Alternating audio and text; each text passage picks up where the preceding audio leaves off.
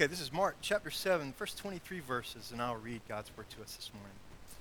And when the Pharisees gathered to him with some of the scribes who had come from Jerusalem, they saw that some of his disciples ate with hands that were defiled, that is, they were unwashed. For the Pharisees and all the Jews do not eat unless they wash their hands properly, holding to the tradition of the elders. And when they come from the marketplace, they do not eat unless they wash. And there are many other traditions that they observe, such as the washing of cups and pots and copper vessels and dining couches. Notice that's in the parentheses, and you'll see another parentheses a little bit further down. The reason that is because Mark is writing to a primarily Gentile or Roman audience who didn't really understand the traditions of the Jews, and particularly of the Pharisees and the scribes. So that's why he's putting in the parentheses to kind of give us some commentary and help us understand.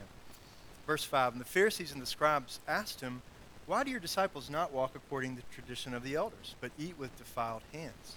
And he said to them, Well did Isaiah prophesy of you hypocrites, as it is written, the people honor me with their lips, but their heart is far from me. In vain do they worship me, teaching as the doctrines the commandments of men. You leave the commandment of God and hold to the tradition of men. And he said to them, You have a fine way of rejecting the commandment of God in order to establish your tradition. For Moses said, Honor your father and your mother, and whoever reviles father or mother must surely die. But you say, if a man tells his father or his mother, whatever you would have gained from me is Corban, that is, given to God, then you no longer permit him to do anything for his father or mother, thus making void the word of God by your tradition that you have handed down. And many such things you do. And he called the people to him again and said to them, Hear me, all of you, and understand. There is nothing outside a person that by going into him can make him unclean or defile him, but the things that come out of a person are what defile him. And when he had entered the house and left the people, his disciples asked him about the parable. And he said to them, Then are you also without understanding? Do you not see that whatever goes into a person from outside cannot defile him, since it enters not into his heart, but his stomach, and is expelled? Thus he declared all foods clean. And he said, What comes out of a person is what defiles him.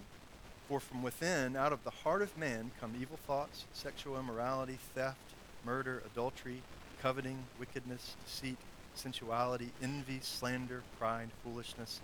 All these evil things come from within, and they defile a person.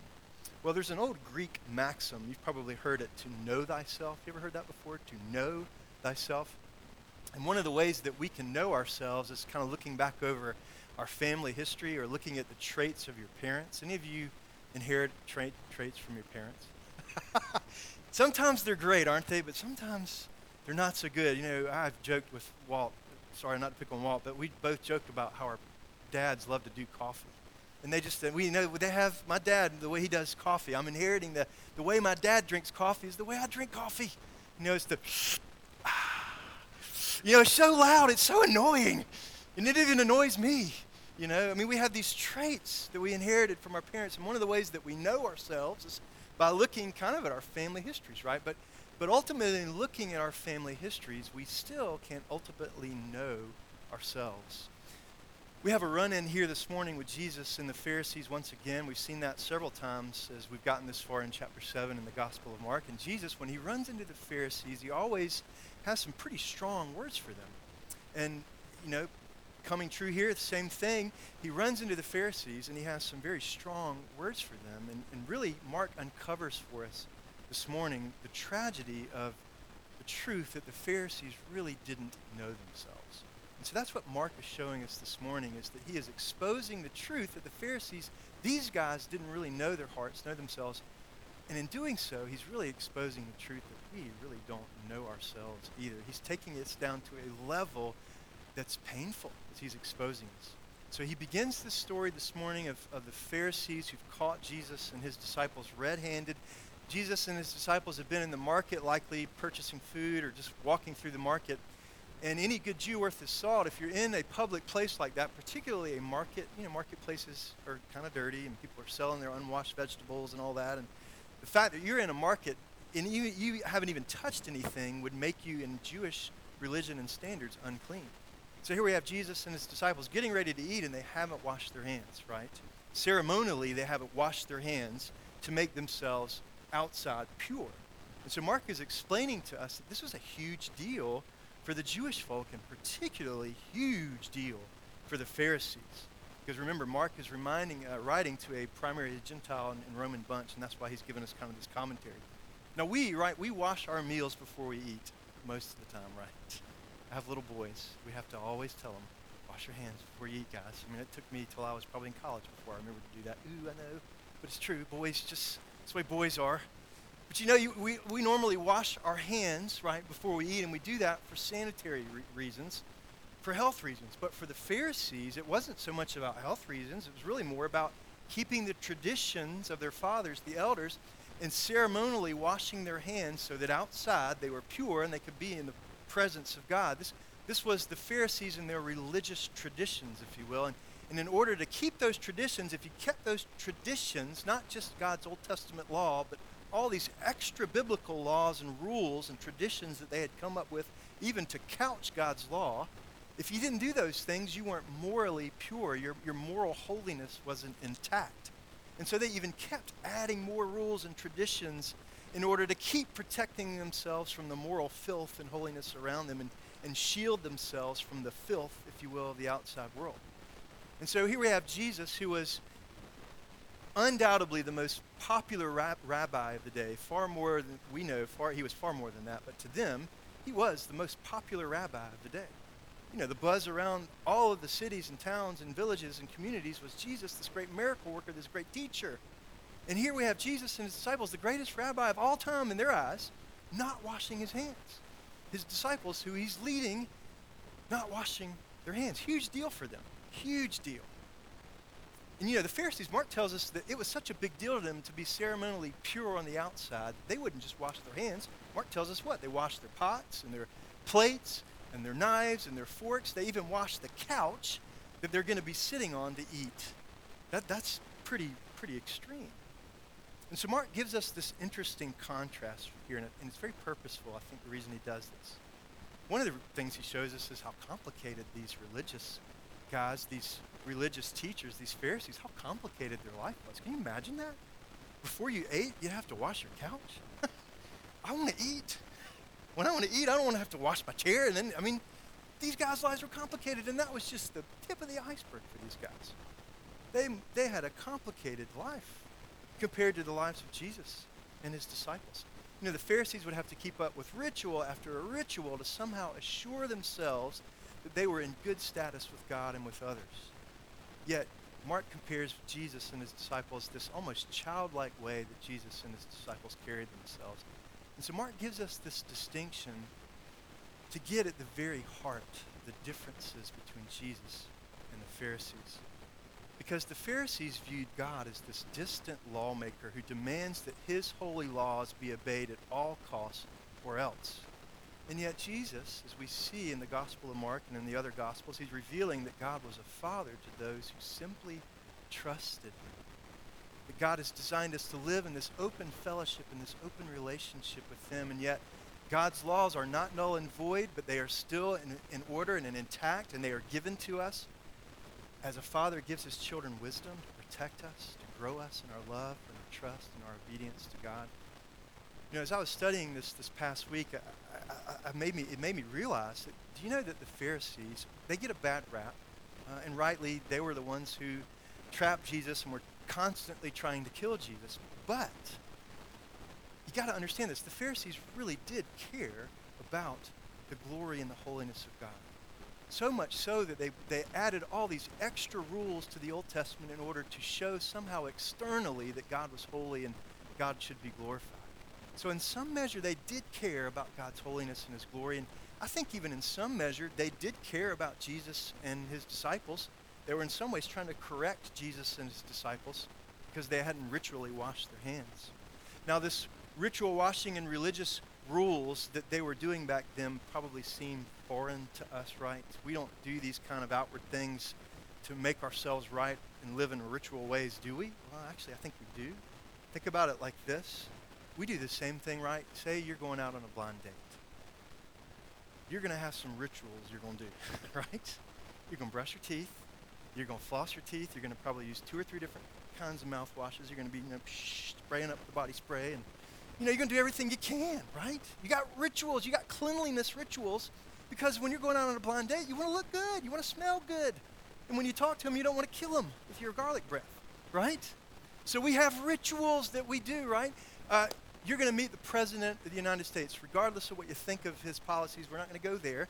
But the President, hey, I would like to meet Obama. That's pretty cool to meet the President. You're going to meet the President of the United States. You're not going to show up in a shirt untucked and tattered jeans and bad breath. You're going to wear a nice suit. You're going to go spend some money and get your hair cut. And you're going to go through some rituals, right, in order to meet the President. You're interviewing for a job, and you go in front of the company executives, the bigwigs who have pull and who have authority over this company, and you're not going to show up with brownie in your teeth and, you're not going to do it with coffee stain on your shirt. You don't do that. You have rituals. We have cleanliness rituals that we go through, right? Same kind of thing here. The Pharisees had these cleanliness laws, these cleanliness rituals that they went through to present themselves right before God. So Jesus didn't disagree with them about being clean before the Lord. He didn't. He agreed with them on that. But he hugely disagreed with them about the source of their uncleanliness. That's what we're going to see here this morning. He hugely disagreed with them about the source of their uncleanliness. So we're going to see two things this morning. First, the outside-in approach to cleanliness, and then the inside-out approach to cleanliness. So Jesus clarifies some things for the Pharisees and for us this morning about this outside-in approach. The Pharisees had this misdirected zeal, this misguided zeal and understanding about God and his holiness, right? To them, it was all about this outside in. I've got to keep it together on the outside, and then everything else is good on the inside. And Jesus is saying, you are right. Yes, you are right in believing that God is holy. You are right in believing that he is just. You are right in believing that he is to be glorified. But your understanding of his holiness and your understanding of the source of your uncleanness is fatally skewed. Here's what makes you really unclean.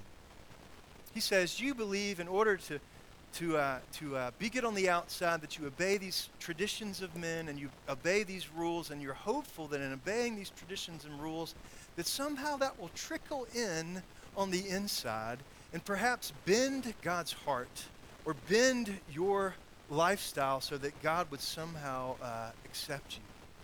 And then Jesus takes him to the Old Testament. I love how he does this. He quotes the Old Testament. He knew the Old Testament. The Old Testament was Jesus' Bible. And he quotes the Pharisees' scriptures to them in Isaiah. And he says, listen, I'm going to drop something on you guys, and you're going to be blown away. And so he drops Isaiah 29:13. And he was giving them the truth that they desperately needed to hear. And so this is what he says. He says, listen, hear what Isaiah has to say to you guys. Well did Isaiah prophesy of you hypocrites, as it is written. This people, Pharisees, you honor me with your lips, but your heart is far from me. In vain do you worship me, teaching as doctrines the commandments of men. Jesus calls these guys publicly in front of everybody hypocrites. Whew, that was huge. And here's what he says. He says three things here as he quotes this passage from Isaiah. He says, first of all, you are hypocrites. This is interesting. The word hypocrite comes from the Greek word where the Greeks would use the word hypocrite not in a bad sense. Actually, the word hypocrite in the Greek describes someone who is an actor in a play. Isn't that interesting? Back then, in order for you to become a character of somebody else, you didn't have makeup and all the fancy dresses, and the prop rooms that you have, I'm sure, on Broadway or that kind of place you have like we have today. Back then, you didn't have that. They didn't use makeup. They used masks because masks were a lot easier. And so these actors, these hypocrites, actors, would hold masks up to their face, and the real personality of the actor, right, was hidden behind the mask. And Jesus is saying, you guys are actors. You're holding masks up. You're hypocrites. You say your lips speak of one thing, your outside life, but your inside life, your heart, speak of another thing. They play-acted this public role of being devoted to God, yet their attitudes, their words, and their actions betrayed the truth that they really didn't know God at all. That's a pretty stinging accusation, isn't it? Sounds like me in a lot of ways. I think, truthfully, it sounds like all of us sitting in this room. all of us are hypocrites, mask holders at some level, aren't we? But Jesus doesn't, I love how he always takes it down. He drills deep. He doesn't just go in a couple of inches, man. He's pulling out the giant big rig and drilling deep. And he goes on to the second thing. He says, not only are you hypocrites, but he says your hearts are distanced from God, he says from Isaiah. Jesus exposes this reality to them that their hearts weren't set on God, but as hypocrites, their hearts were set on themselves. There's a big way that I see this in my own life, how my heart, Stephen's heart, is set on himself. I think God has given, I know he has given me the gift of Presley Ann, and he has given me the gift of marriage. And he's really given you all the gift of marriage. He's given us the gift of marriage because, I thought I was selfish before I got married. And then when I got married, holy cow. Now I was selfish with a little s. But when I got married, it was got capital, bold, underline, italicized S, selfish.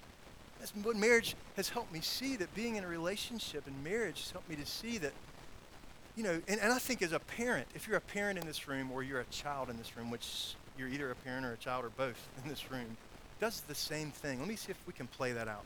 How about marriage? How does marriage kind of expose how my heart can be distanced from God? Often as a male, as a man, I don't always pay attention to my wife like I should. Husband, you ever been guilty of that?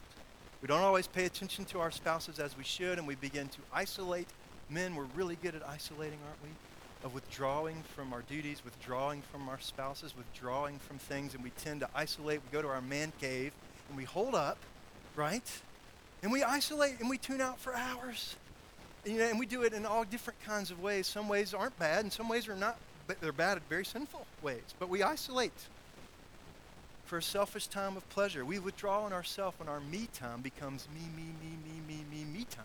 You see the difference? Me time is fine. It's good, okay to have me time. But me time is not good. And men, we do that. We go to me time. And it can be good things, good traditions of men that we use for me time, and bad things, bad traditions of men for me time. Right? And I'm no longer bringing my heart close to Presley Ann, but I'm distancing my heart from my wife. And she feels that.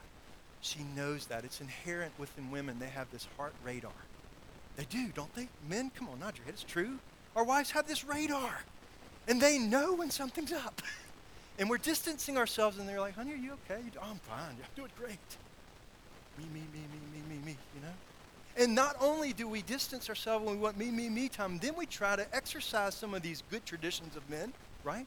And we go to our spouses without intimacy or heartfelt love, and we go and we get her flowers, and we unload the dishwasher, and we're nice to her, but in the inside we're going me, don't we? It's true. And she picks up on that. She knows. She sees right through that. And she knows that I'm still hiding out in my own selfishness. But what about parents? Parents, you do this, don't you? You pick up on this. When your kids are doing that me, where they're withdrawing, right? You know as a good mom or dad that something is going on, don't you? You know something's up. And what do? They try to counter that just like the husband does. The child tries to counter that with, oh, well, let me unload the dishwasher for you, Mom. Let me take out the trash for you. Oh, sure, I'll get off the video games, Mom. Sure, no problem. We try to serve our folks, and you go out of your way to be sweet, but on the inside, you're clinging to the me. Selfishness and sin. We all do this, don't we? The point is that we try to compensate loving ourselves with the outward affections and duties of those around us. We try to compensate. Okay, if I can have me, and I'll compensate by just trying to do a few good things. I'm good. I'm not struggling. You all right? Yeah, I'm good. Me. But in reality, what are we doing? We're wearing our masks, and we're living this lie of the outside-in life. And then Jesus takes it even deeper. He says, not only are you a hypocrite, not only is your heart distanced from God, but you are placing tradition to the Pharisees. You are placing tradition above Scripture. And he quotes Isaiah, speaking to the Pharisees in their language of heart, because Isaiah, when Jesus quoted this, Isaiah in his day was accusing people of so clinging to man-made traditions that for all practical purposes, God's word was made subservient to man's rules and word. And so Jesus is saying to the Pharisees, listen, guys, you see that external rules and traditions are important, and they have taken place of the inward spiritual grace that I'm trying to show you in the person of myself, Jesus. and even in the Old Testament. You see, to them, holiness was judged by what could be seen, right? Pharisees measured holiness by what could be seen. Worthiness was judged by what could be seen. Someone who would be worthy of my love or my attention would be judged by how they are doing morally outside. And so they would not only love themselves, but they really wouldn't love other people very well. You know, we do that, right, with the me. We really love ourselves, and we do just enough to show a little bit of love to the other person. But we don't really exercise great love to them, right, because we're all about me. You see, the Pharisees were judging holiness by outside and externals, and it totally screwed up God's design for relationship and intimacy and holiness and love. But we know, and Jesus is showing us, that God doesn't measure holiness outside in. He measures holiness by what's inside of your heart. You see, the Pharisees had tried to replace God's love with God's law. But we know that you can't do that, right? Because God's love is the fulfillment of the law, Jesus tells us. No, they couldn't replace God's love with law, but they could replace God's love with self-love. And they could replace God's law with man's tradition. That's exactly what they did. And you know what? This is not new. What Jesus is saying here to these guys, what he's saying to you this morning and me this morning is not new. This reeks of Adam and Eve. If you go back to Genesis, what did Adam and Eve have? God created Adam and Eve, gave them this perfect world, created perfect relational intimacy with him and with each other. There was a marriage before sin entered the picture where there was no jealousy, there was no bitterness, there was no anger, there was no disappointment, there was no grief. None of that was there. None of it. Relationship with God, no sin that was prohibiting me to be in intimacy with God. None of that was there. And plus they were in this perfect creation, perfect world, given everything. And yet, what does Satan, the serpent, do? He comes to Adam and Eve and says, hey, this garden is great, isn't it? Yeah, it is. This is a great place to be. God's good, isn't he? He's a good God. Oh, yeah, he is. He's really taking care of us. Hey, your wife, she's beautiful. Oh, yeah. Eve. Ooh. Your husband, Adam, he's a good-looking dude. Oh, yeah. He's a good one. He's a good one. Yeah. But you know what? He's holding out one thing on you. You got everything. You got each other, right? You got God. Oh, it's all good. This world you're in is good, but he's holding out on you. There's one thing he's holding out on you. He hasn't given you the right to be him. You got everything else, but he hasn't given you the right to be him. He's holding out on you. The Pharisees are just repeating the same evil, broken pattern that started with the fall of man all those years. They're just putting a more acceptable skin on it called religion. But inside, same poison. God is holding out on me. I've got to do something about this mess, this brokenness. See, the Pharisees had this great orthodox theology to be morally pure, but they were blind to their own real needs because of the sin that was inside of them, their heart problem. And so this outside-in approach, there was a curse to this outside-in approach. You know, why was this such a big deal to Jesus? Why was Jesus giving these guys such a hard time? Just like any good preacher, as Emerald says, you got to take it up a notch, right? You got to illustrate this. Jesus gives them this illustration.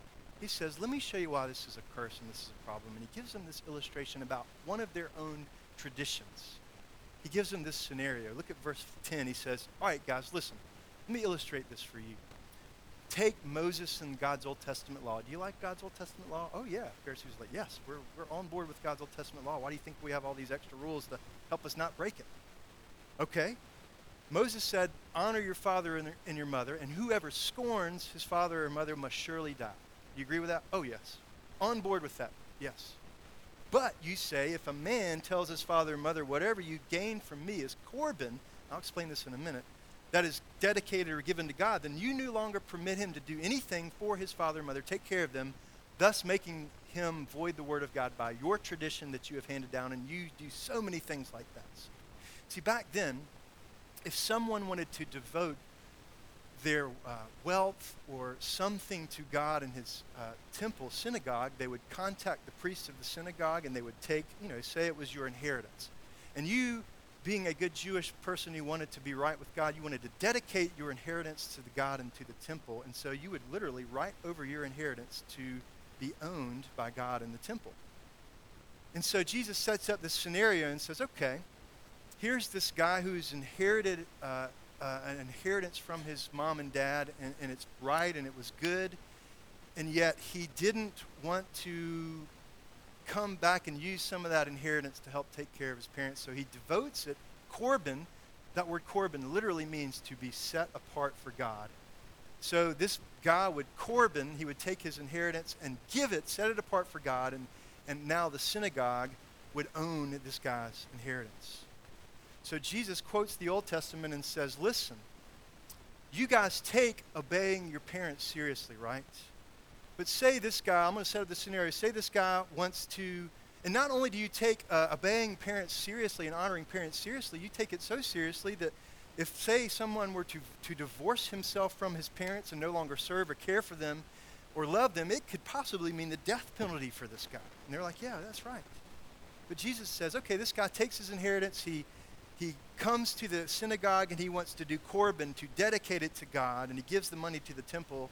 And then the parents come to the temple and say, listen, my son has given all of my inheritance that I gave to him to you, and we have nothing to live on. Can you please release some of those funds to help us? And the Pharisees would say, no, because it's korban. It's dedicated to God. You can't have any of it. You see what they're doing?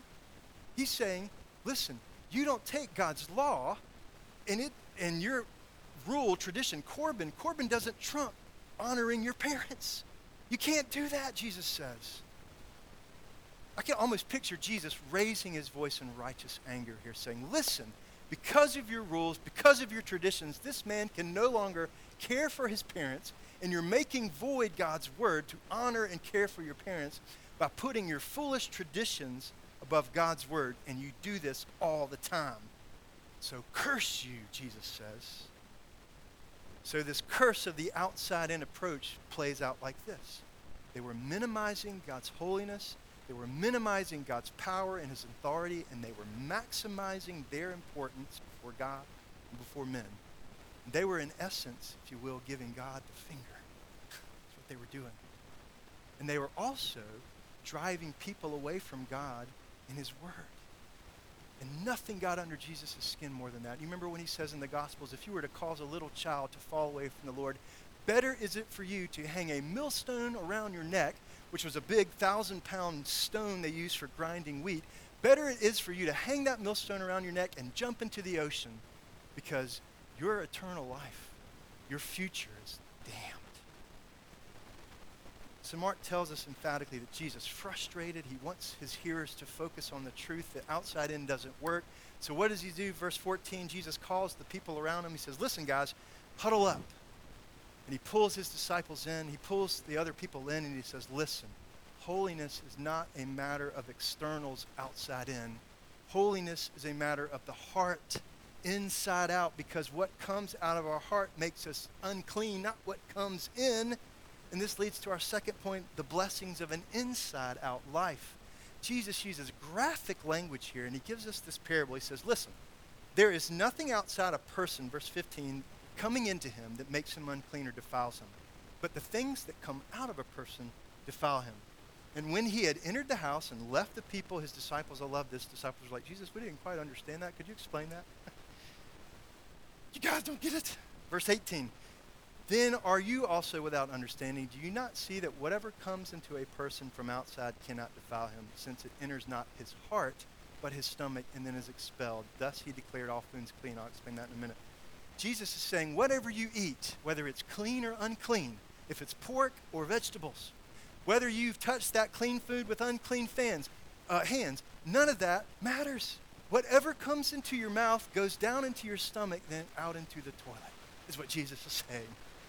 It never gets to your heart, right? Anything that comes in from the outside of you doesn't get into your heart. Nothing that comes in from the outside, Jesus is saying, makes us spiritually unclean. Then he goes on to explain what comes out of a person. Verse 20 is what defiles him. For from within, out of the heart of man, come evil thoughts, sexual immorality, theft, murder, adultery, coveting, wickedness, deceit, sensuality, envy, slander, pride, foolishness. All of these evil things come from within, and they defile a person. That pretty much sums it up. So you see what Jesus is saying here? You know what's really wrong with the world? Do you know why there is murder and strife, why there is broken relationships in the world we live in, why there were 13-year-old girls sold into prostitution at this year's Super Bowl? Do you know the problem with that? What causes that? You caused that. The problem is in you. We are what's wrong, Jesus says. It comes not from the outside, but from the inside, the self-centeredness of the human heart. And Jesus says that these evils come from the heart. And he says they make us so unclean that he tells his disciples later in Mark chapter 9, verse 43. Let me just read this. He says, what comes from within your heart makes you so unclean that you need to do radical surgery. He says this, if your hand causes you to sin, Jesus says, cut it off. For it's better for you to enter into life crippled than to go without hands, with two hands into hell, to the unquenchable fire. If your foot causes you to sin, he says, cut it off, for it's better to you to enter life lame than with 2 feet to be thrown into hell. If your eye causes you to sin, tear it out, for it's better for you to enter the kingdom of God with 1 eye than with 2 eyes and be thrown into hell, where their worm does not die and their fire is not quenched. Jesus says, hand and foot, referring to sinful behavior. Your hand or your foot causes you to sin, he's referring to sinful behavior. Your eye causes you to sin, he's talking about sinful desires. So he's saying, listen, your sinful behaviors, your sinful desires are like fire that has broken out on your living room couch. And you're sitting on one end of the couch and you look down at the other end of the couch and the pillow's on fire and you're going, listen, that's no big deal. It's just the cushion burning. My house isn't burning. But if you don't do something about that cushion, guess what? You're going to burn. Your house is going to burn if you don't do something with that cushion, right? Why is that? Because fire is never satisfied. Fire is never satisfied. Fire will burn as long as there's fuel and oxygen. You cannot allow the flames to smolder because it will eventually reignite and overtake you. Jesus is saying sin is the same way. It never stays in place, but it will consume you and lead to separation now in your life on this earth, and it will lead to separation for an eternity in life in the next. And folks, every single one of us in here are eternal people. This, what you see, your 40, 50, 60, 70, 100 years here on earth, is not it. This is just the preamble to the reality of an eternal future, he says. That's why he gives us this dramatic image of amputation. No compromises. Your foot causes you to sin, cut it off. Your hand causes you to sin, cut it off. If it's your eye, cut it out. But then we see that our foot, or my foot, my hand, my eye is not the biggest problem, he says. Your heart is the biggest problem. And I can't cut my heart out right, Jesus. You see, no matter what we do, the external solutions will never go deep enough to deal with our souls. No matter what external solutions you try to put in place to deal with the mess inside, it will never, ever go deep enough. Outside in never works. Jesus is saying clearly our problem is on the inside, and it needs to work from the inside out. You know, I can try to surround myself with good people. And that's a good thing. You know, it's good to have good friends and good people speaking into your life. I can try to have good people in my life. You know, I can try to stay away from bad websites and bad media that doesn't feed my soul, right? I can try to read my Bible daily and pray. All good things, right? All good things. I can really try to be good and in reality become a pretty decent person, but it will always lead to this falsity that if I try to be good, then maybe God will see that I'm worthy and maybe he will fix my broken heart and soul. But Jesus says that model never works. There's a huge problem with that model. It won't work because you can never feel good enough. You can never do enough great things. Praying and trying your best, reading God's word, those are good things, but those things will not cause your heart to change. He's saying that you will never be filled with joy and love and peace and security apart from him, apart from an inside-out change, because really doing all these good things leads really just to more anxiety, folks. Being religious, some of the most anxious, anxiety-ridden people I've ever met were people who were very religious because they never knew if they were living up to God's expectations. So if you're like that and something happens to you in your life, you immediately go into this tailspin of doubt. Listen, I thought I was living a good enough life. God, why did you let this happen? And you see, my friend, Jesus is tenderly and he's strongly telling you that because he loves you, the outside in will never work. In fact, Jeremiah says in the Old Testament, although you wash yourself with soap, get this, although you wash yourself with soap and you use an abundance of cleansing powder, Jeremiah says, the stain of your guilt is ever before me, the sovereign Lord says. Here's the amazing news where the blessing of the inside out life is found. You notice we skipped over this parentheses in verse 19 of chapter 7. It's very easy for us to read over this, to miss this. But Mark makes this editorial comment to help us understand. Jesus doesn't just say here, what does he say in verse 17? He says, thus he declared all foods clean. Jesus is not just saying, listen, guys, by the way, I want to just side note here, not really related to what I'm saying, all foods are clean. Okay, guys, thanks. Oh, wow, Jesus, well, that's great. Thanks for telling me that. You've just devastated me with this truth that I am a worm, I am destined for hell, and you're telling me I can eat whatever I want to eat? Oh, great, thanks. Gee, that was real helpful. That's not what he's saying. Jesus is declaring, Jesus is pronouncing, literally, Mark says in the Greek, as of now, I make these foods clean. Here's what Jesus is saying here. He's saying, listen, you get it right, Pharisees, that you're saying God is holy. Yes, you're correct. God is holy. But you're going about being holy in utterly the wrong way. All these Old Testament laws, yes, they are right. Should you be clean, ritually clean, ceremonially and spiritually clean before the Lord? Yes, you are correct. But all of these cleanliness laws, you missed their purpose. Their purpose was to show you, to move you to your need of spiritual perfection. These spiritual cleanliness laws were given to you, God's Old Testament laws were given to you to show you that there is a fire on your couch and you are going to be burned if you don't turn to Christ. So then Jesus declares in this statement, all foods are clean. Here's what he's saying. You don't have to follow these rules and these traditions because they have already been fulfilled. All foods are clean because I've made them clean. I have come to you, and everything that you have fought with and tried to do, I have fulfilled. I have fulfilled these things. And Paul says in 2 Corinthians 5, God made him who knew no sin to be sin for us. Literally, that means God made him who knew no sin to become sin for us, so that in him we might become the righteousness of God.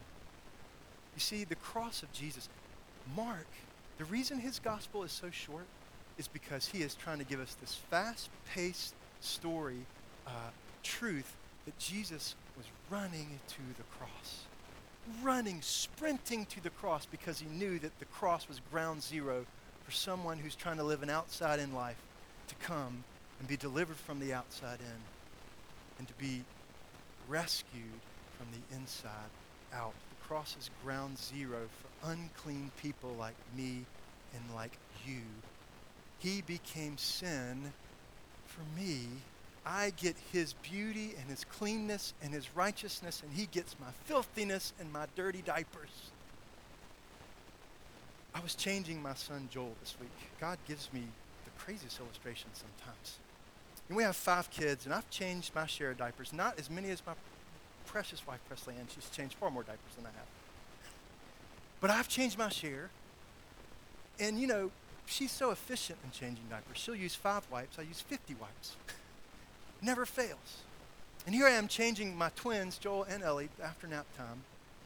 And I got Ellie taken care of, and I'm trying to change Joel, and I'm in a hurry because it stinks, and I'm trying my fastest. I'm pulling wipe after wipe. And the more I tried to wipe him, instead of getting the poop on the wipe, it was getting on my hand. And the more I tried to wipe it off my hand, I'd get it back onto him. It was just like this poop cycle going everywhere. I have a point in this, trust me. And it occurred to me that that's exactly what Jesus did for me. That he wiped all of the stuff onto himself. Joel was wiped clean after 25 wipes or so. And, he was clean. He had a shiny hiney. It was good. But I still had it on me, and I had to go and wash my hands, right? But I transferred a little bit of that onto me so that he could be clean.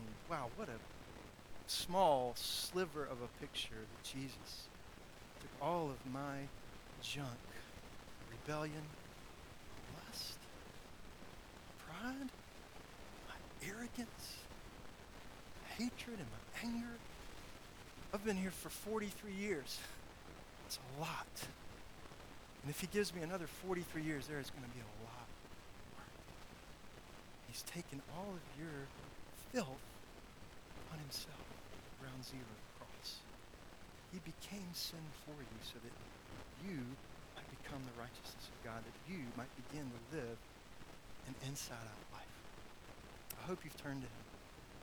If you haven't, you're sitting on a couch that's on fire, folks.